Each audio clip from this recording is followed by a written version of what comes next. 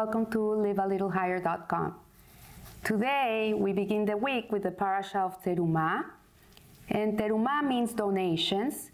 And in this parasha, Hashem is instructing the Jewish people to give donations to the building of the tabernacle in the desert.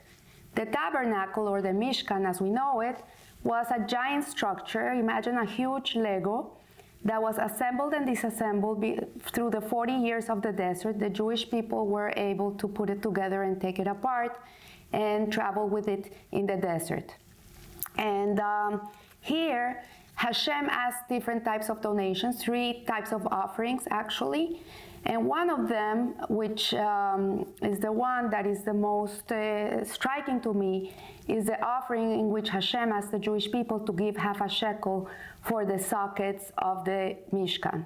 So this Mishkan, this structure, we have to understand, had different components. It has an outer courtyard, it had a building. Inside of the building was a Holy of Holies, the Kodesh HaKodashim, where the luchot, where the tablets were put. It had a place where the sacrifices were done. It had a candelabra.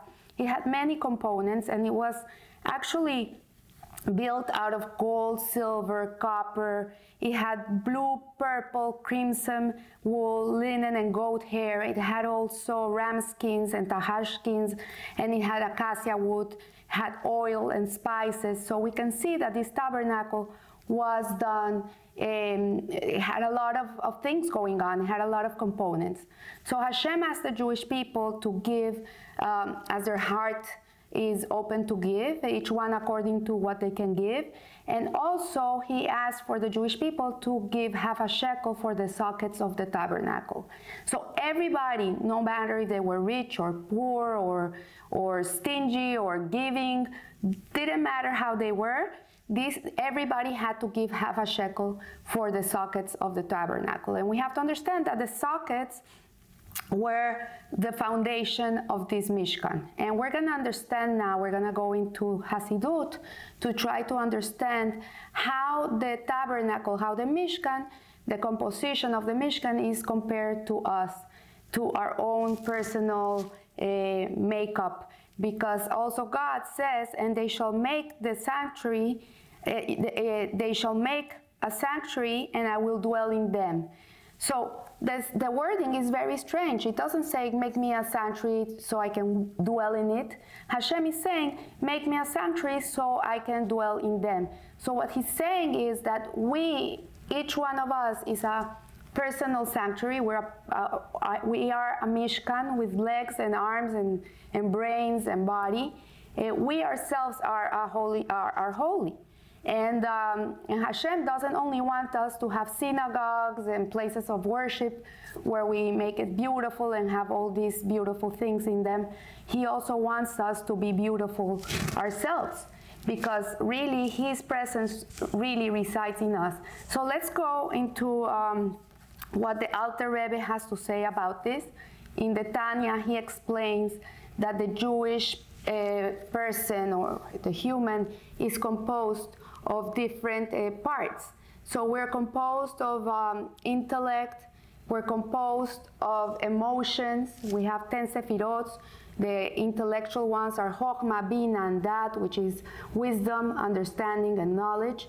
And then we have an emotional part of us, which is 7 different sefirot, which are Hesed, which is kindness. We have Gebura, which is judgment, strictness. We have Tiferet, which is beauty and harmony.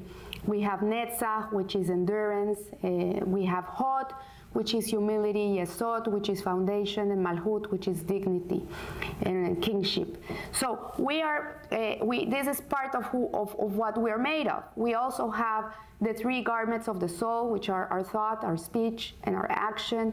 And on top of that, we have 2 souls. We have a godly soul and an animal soul. We have a body.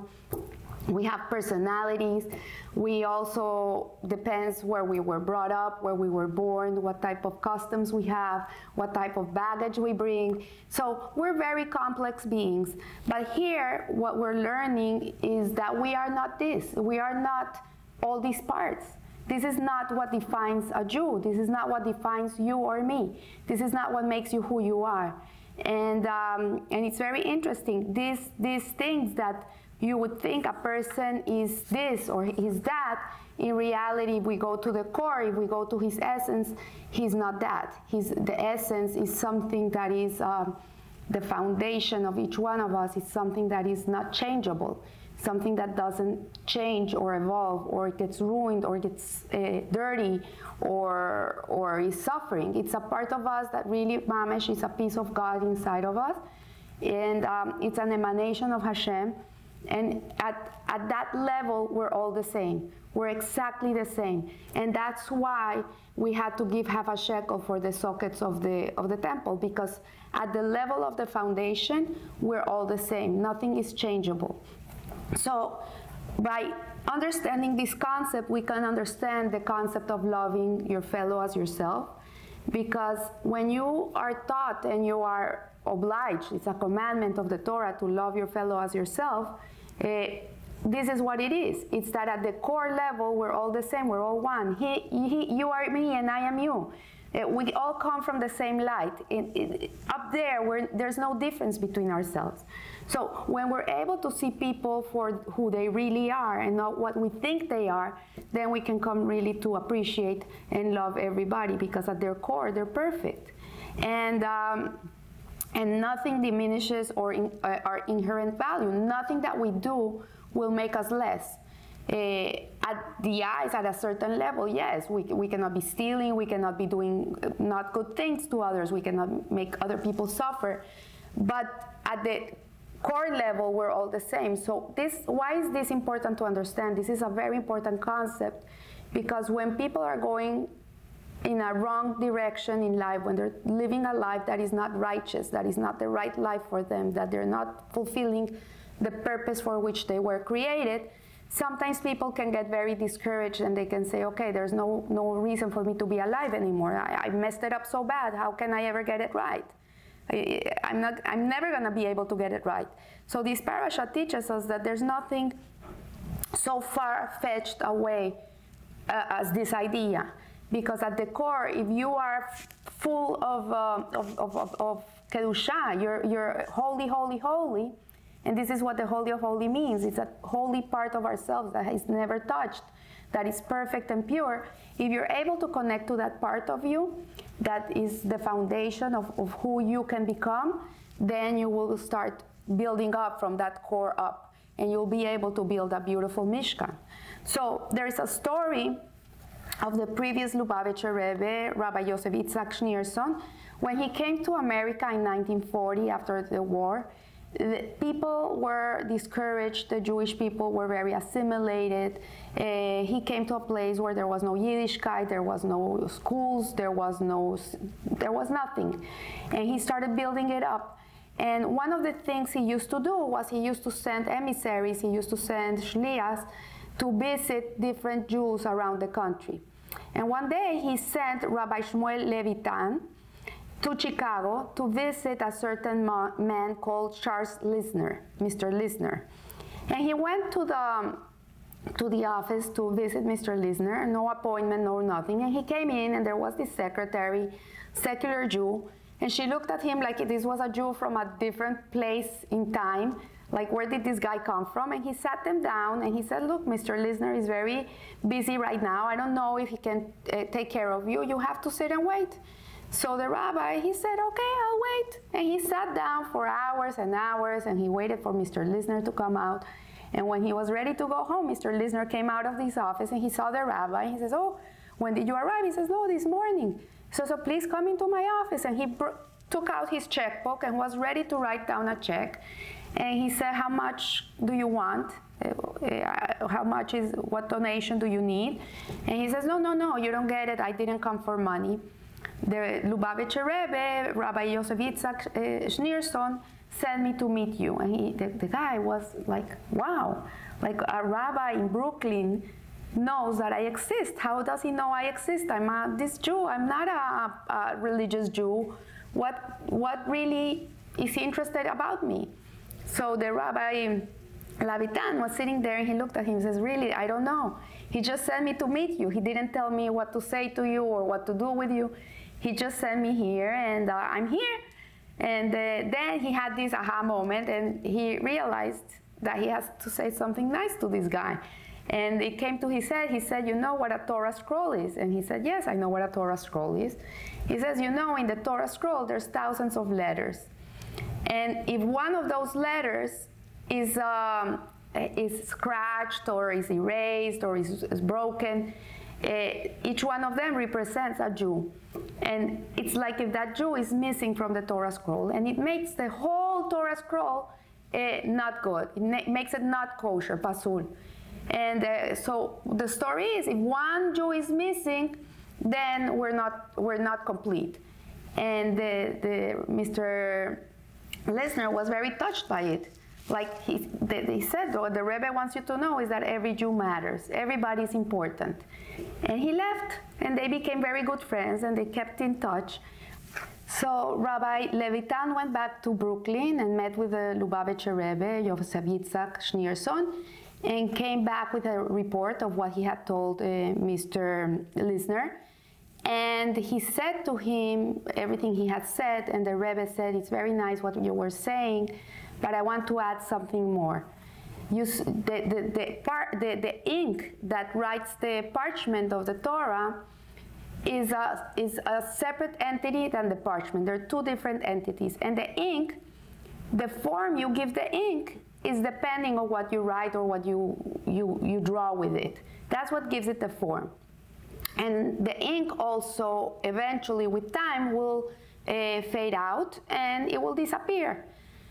I want to give you one more little taste about the soul of a Jew. He says that the soul of a Jew is more like a carved stone, like the luchot. When you carve something in stone, it's eternal. It will never disappear. Maybe with time it will get dirty and some dust will get over it and will cover the essence of that Jew.